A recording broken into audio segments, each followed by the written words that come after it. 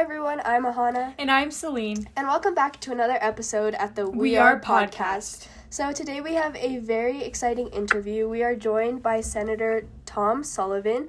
And would you like to tell us a little bit about yourself? Yeah, sure, absolutely. Thank you so much for having me. Yeah. My name is Tom Sullivan. I am a state senator, District 27, which is in Centennial. It is the first of a 4-year Senate term that I have. Previously, I had served 4 years as a state representative for House District 37. But because of redistricting that we went through 2 years ago, I got redistricted out of my House seat, and the Senate seat was wide open, and I ran for that. That was my fifth campaign. I had previously run for this Senate seat in 2016, and I lost. But then in 18, I ran for the House seat and won re-election in 20, and then won the Senate seat in 2022. Retired postal worker, served 28 years at the post office. Prior to that, after high school, I was joined the U.S. Air Force. So I was a Vietnam era veteran in the Air Force. Grew up in the military. Both my mom and dad were in the military. Married, have 2 kids. Awesome. Oh, that's cool. It's cool to see how much experience you have, like, within the political sector. So can you tell us a little bit about your experience as a representative and what, like, sparked your interest in gun violence? Sure. Yeah. Well, my son, Alex, was murdered in the Aurora Theater massacre, celebrating his 27th birthday on July 20th, 2012.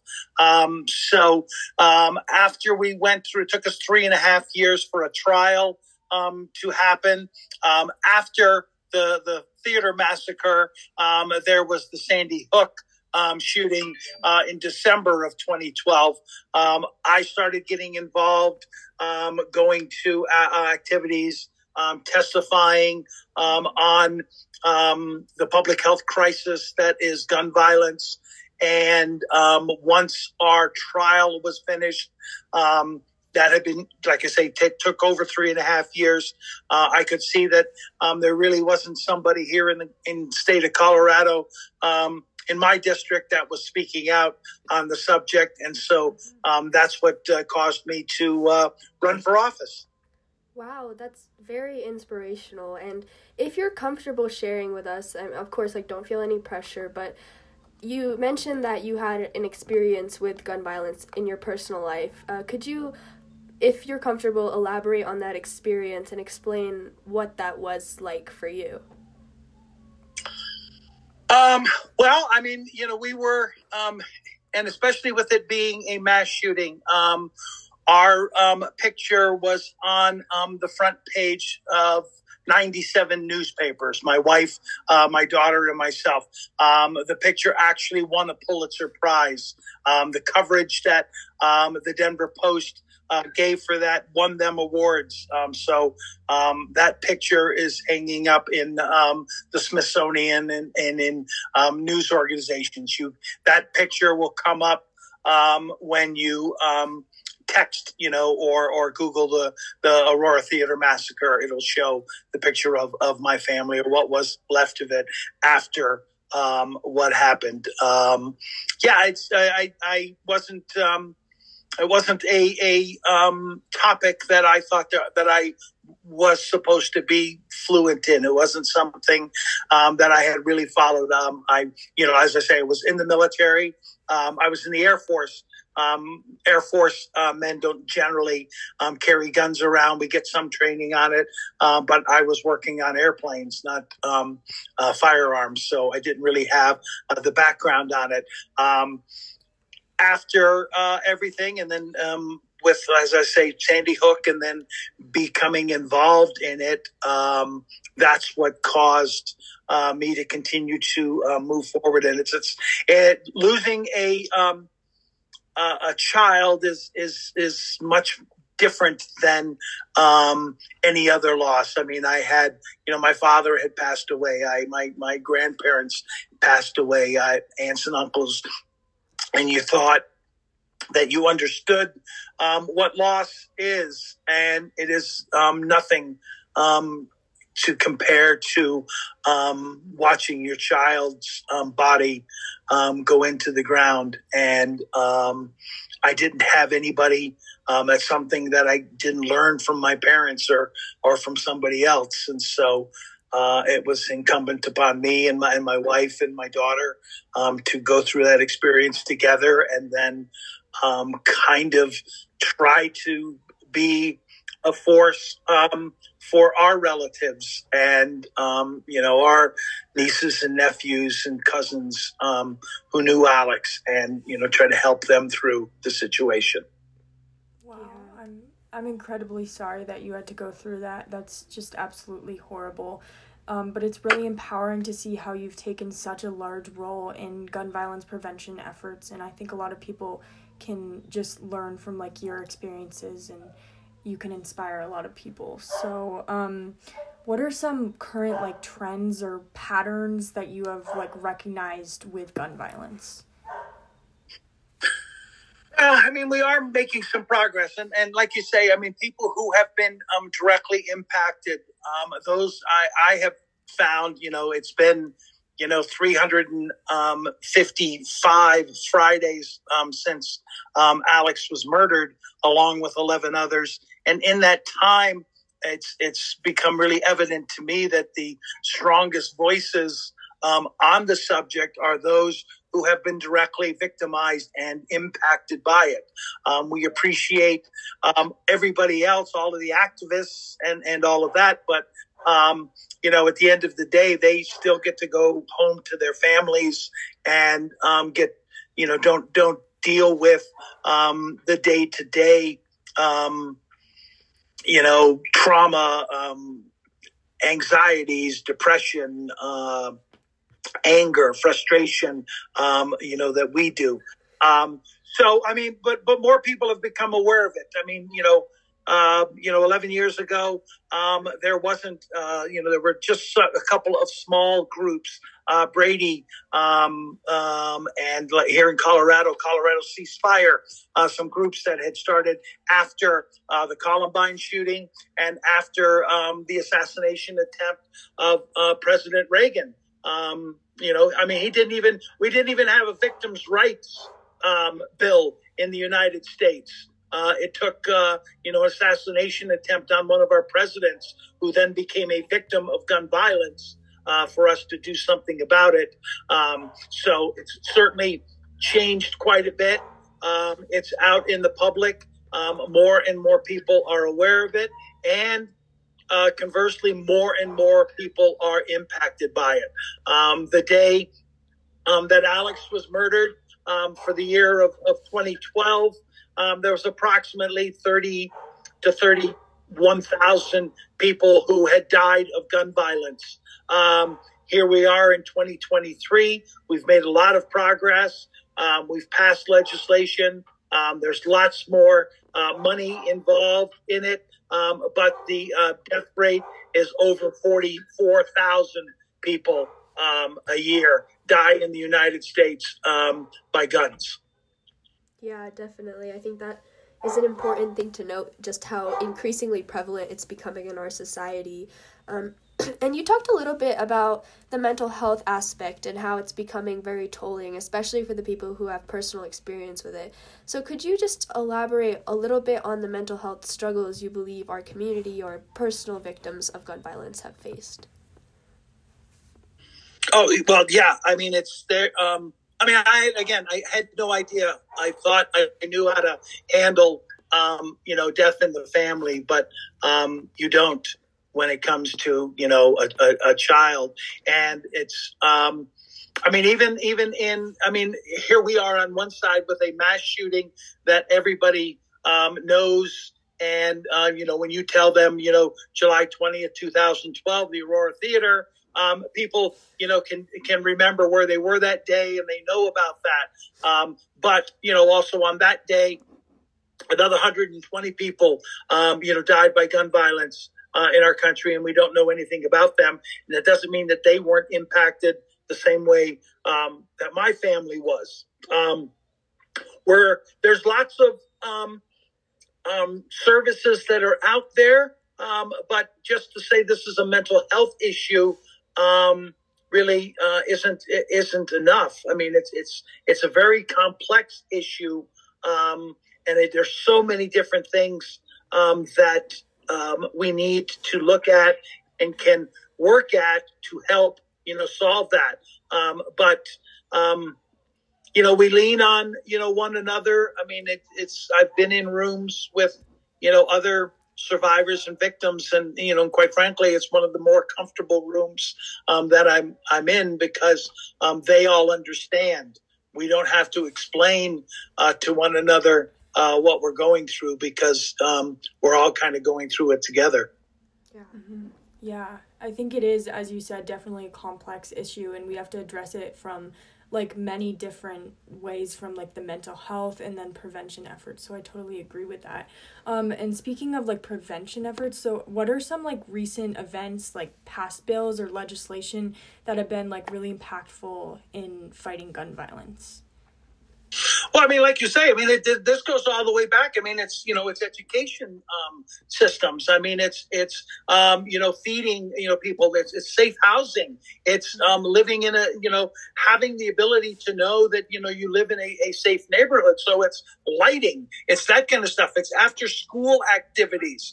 The most dangerous time in America for children is between the hours of 2:30 and 4 o'clock. That's the time after school when they don't have any supervision with them. That's when they get into trouble, and that's when they can go awry. So we need to have programs and that type of stuff for it. As far as gun violence prevention legislation, yeah, we're passing things. Our extreme risk protection order that temporarily removes a firearm from someone who's deemed to be a danger to themselves or other. We've notated safe storage, things like lost and stolen. We've opened up an office here in the state of Colorado, the Office of Gun Violence Prevention, that's through our public health department, that is going to look into all of the ways that they can help with this. And because data is so important, and, violence interrupter programs, inner city programs, our suicide rate in Colorado, we're in the top 10, of suicides. And it's predominantly in our rural districts, and our rural districts are run by, members of our opposition who refuse to acknowledge the suicide rate in their own districts. These are their constituents who are killing themselves. So it's an uphill battle, but it's one that I think we're moving forward on. Yeah, definitely. And just going off of that, what are some things you would like an average person to know about gun violence, such as misconceptions or just things that are going on that you feel like people should be aware of? Well, it's not all, it's not all mass shootings. It's not all assault weapons. I mean, the reality of, and it's saying it's not all school shootings. I mean, of that, 42,000 people that died by gun violence, last year. Of that number, about 3,200 of them were children. Okay, and of that, only 3% of them had that happen in a school. Okay, I mean, so the reality of the situation is actually our schools are the safest places for our kids. When you wake up in the morning, you should be rushing your child to school. You should be getting them out of their houses, out of the cars, out of the parks, out of, walking up in, the movie theaters, all of that, because that's where they're dying. Okay. They're not dying in schools to the point where this is, a crisis. Yes, any child that dies, any student that dies from gun violence is a tragedy. And it's the same thing with assault weapons.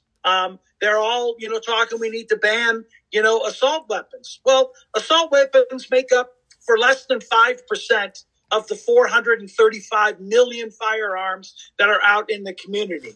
I mean, if you're going to ban them, what are you going to do about the other 95% of the firearms that are out there?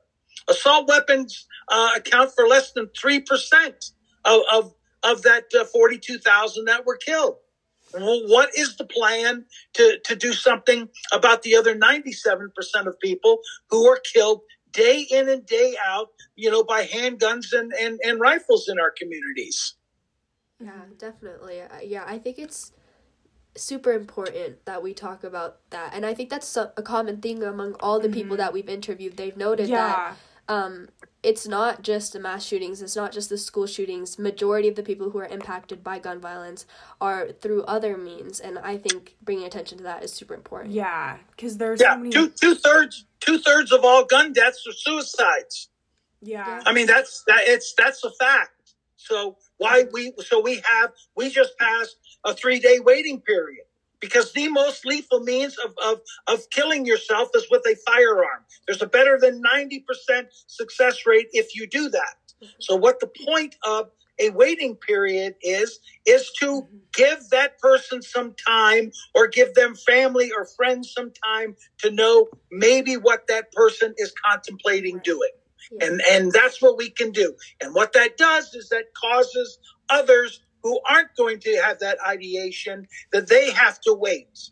And quite frankly, I'm okay with waiting. If I have to wait 3 days and it saves a life, I'm going to do it. And I would hope that the rest of the people would think that way. I mean, we do it when we get on our airplanes, right? For the last 20 plus years, we've had to take our shoes off because one person thought they were going to make a bomb in their shoes. I'm not going to make a bomb in my shoes, and I can tell you that, but I still have to take my shoes off so that we don't have that problem. It's the same thing with waiting periods. Absolutely. That's a really good point to bring up. I think, waiting periods can be so beneficial, and if it's even just saving one life, then that alone is enough and worth it. So one life matters. One life matters. Absolutely. Yeah. What are some institutional changes that you would want to see to help youth fight gun violence? I think we're working on, those types of things. I mean, it's a big, there's all kinds of ways. I mean, we need to make sure that, like SNAP benefits, like I say, school lunches, those things, jobs and stuff. One of the sayings that I hear is, there's nothing that stops a bullet better than a job. I mean, so you have to give people a future so that they don't go down that road of thinking that they need a firearm. We need to, all of those things, housing makes it, and making sure people get to stay in their housing. We've found that, I was reading an article about gentrification of neighborhoods. When they move people out of their neighborhoods that they've been into for that long time, it causes, agitation, and it causes, and that type of stuff, leads to, instances of gun violence. So, I mean, it's a big, problem, and, when we are up to the task, and any of the big problems that we've, been working on in this country have taken time. I mean, we're still fighting, civil rights. We're still fighting, on voting rights. We're still fighting, on women's rights. There is no quick fix to this. But, hopefully we can get, people to agree that, it is a public health crisis and that we can do something about it. Yeah, it is definitely a long battle that we have to fight to, even helping this issue. And just to go off that, are there any legislative actions or bills that you are aware of for the upcoming legislative session that the public should be aware of? Well, we're going to continue to work, on the types of issues that we've worked on in the past. There's, like I say, that Office of Gun Violence Prevention. they're out promoting our extreme risk protection order. We passed that bill in 2019, and we had to enhance it last year. And we need to get people to realize that it's out there. I mean, like, that you shouldn't be speeding through a school zone because there's signs up that say, and flashing lights that say it's 20 miles an hour, and that causes you to slow down. We don't have that type of information out there when it comes to things, like an extreme risk protection order. Mm-hmm. When someone is in that kind of a situation, they don't know where to turn or where to go. So we're going to be doing more to get that information out there to everybody. Mm-hmm. Yeah, definitely. Yeah, that's really interesting that you brought that up, because we're actually working with Colorado Ceasefire, and they host these workshops to basically inform people about things like ERPOs and how you can actually use them, because even though they're there, I think plenty of people don't know how to actually use them in dire situations, so it's important to educate people on that. So what are some ways that you and other representatives are working to prevent gun violence or deal with the after effects of it? Well, I mean, the after effects of it, I mean, you've got to, and that's one of the things, again, is to bring up how much it costs. It's if I can't get you to want to be active on gun violence prevention because of the loss of life, then maybe I can tell you some of the figures about how much it costs our community. And we're looking at it, somewhere in the $6 billion a year amount. I mean, and that's people getting injured. That's, loss work. That's mental health services. That's, all of those types of things. It's just a tremendous strain on our communities and on our economy because of gun violence. And so we need to make, people aware of that. And number one, make sure that we've got, the services there for them, but then try to remind people, well, if we can reduce, our suicide numbers, that reduces, the cost, to that community as well. Yeah, definitely. Yeah. And is there of course there are ways that people can help with gun violence prevention efforts, but are there anything in specific that you think the average person could do today to help with the gun violence prevention efforts? I mean, it's just like anything. I mean, you're only voting once a year, but you should keep up with what is going on. And that doesn't mean you have to be as immersed in it as somebody like I am. But you can check all of the websites for, every town for gun violence prevention. The Giffords website. Brady has a great website. There's always, information on there. Stay alert with your local legislators. I mean, and this is even on the municipal level, on your city council meetings, your mayoral races, your school board races. You need to talk with them about, things that are happening. They want to, I don't think we need to be fortifying our schools in the way that we have, but that's the road they seem to be going down. It's now a $3 billion a year industry for some kind of school safety. So you need to check with your school board and find out what they're doing, and how you can get involved in that. And you can follow legislators like myself, on my website and my Twitter and X and Instagram accounts and stuff, and we put out information, on a really regular basis. Yeah, we'll definitely put all of those resources in our bio of this episode as well, so that people can access that. And thank you for sharing that. I think education is one of the biggest steps towards making a difference, and making sure people know what's going on around them is a big, important thing that everyone should be able to do for themselves. Yeah. And then just to kind of end off, all our questions. What are some ways that people can protect themselves against gun violence and basic rules people should be aware of, given the current state of gun violence? Well, I mean, it's the basic rules of keeping yourself safe, in anything. I mean, and as hard as you try to do that, I mean, it's like, you don't hang around with knuckleheads. You know who they are. That's who they didn't come around my house. So, you stay out of dangerous situations. You need to learn, how to de-escalate, dangerous situations and that kind of stuff. I mean, the regular things that we've always taught, everybody how to do and that. But it's moving up to a higher level here in the last, decade because of the proliferation of firearms into our society. I mean, they're selling over, nearly 2 million firearms every single month.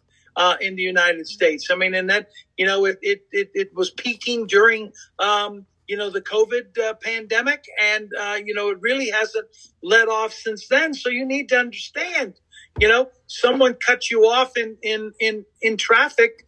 You don't beep your horn and yell at them anymore, because you need to think that, they've probably got a gun in their car.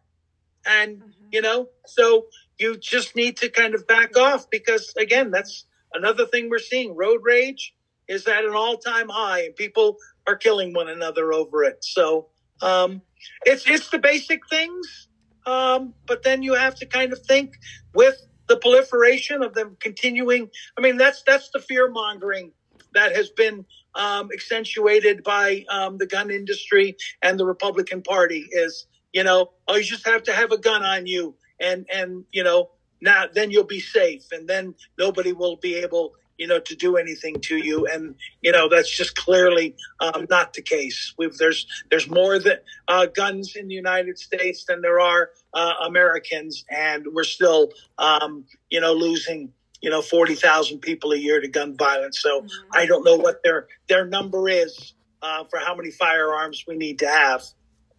Yeah, absolutely. Yeah, we just want to thank you so much for coming on and talking with us today. Do you have any last comments before we end the interview?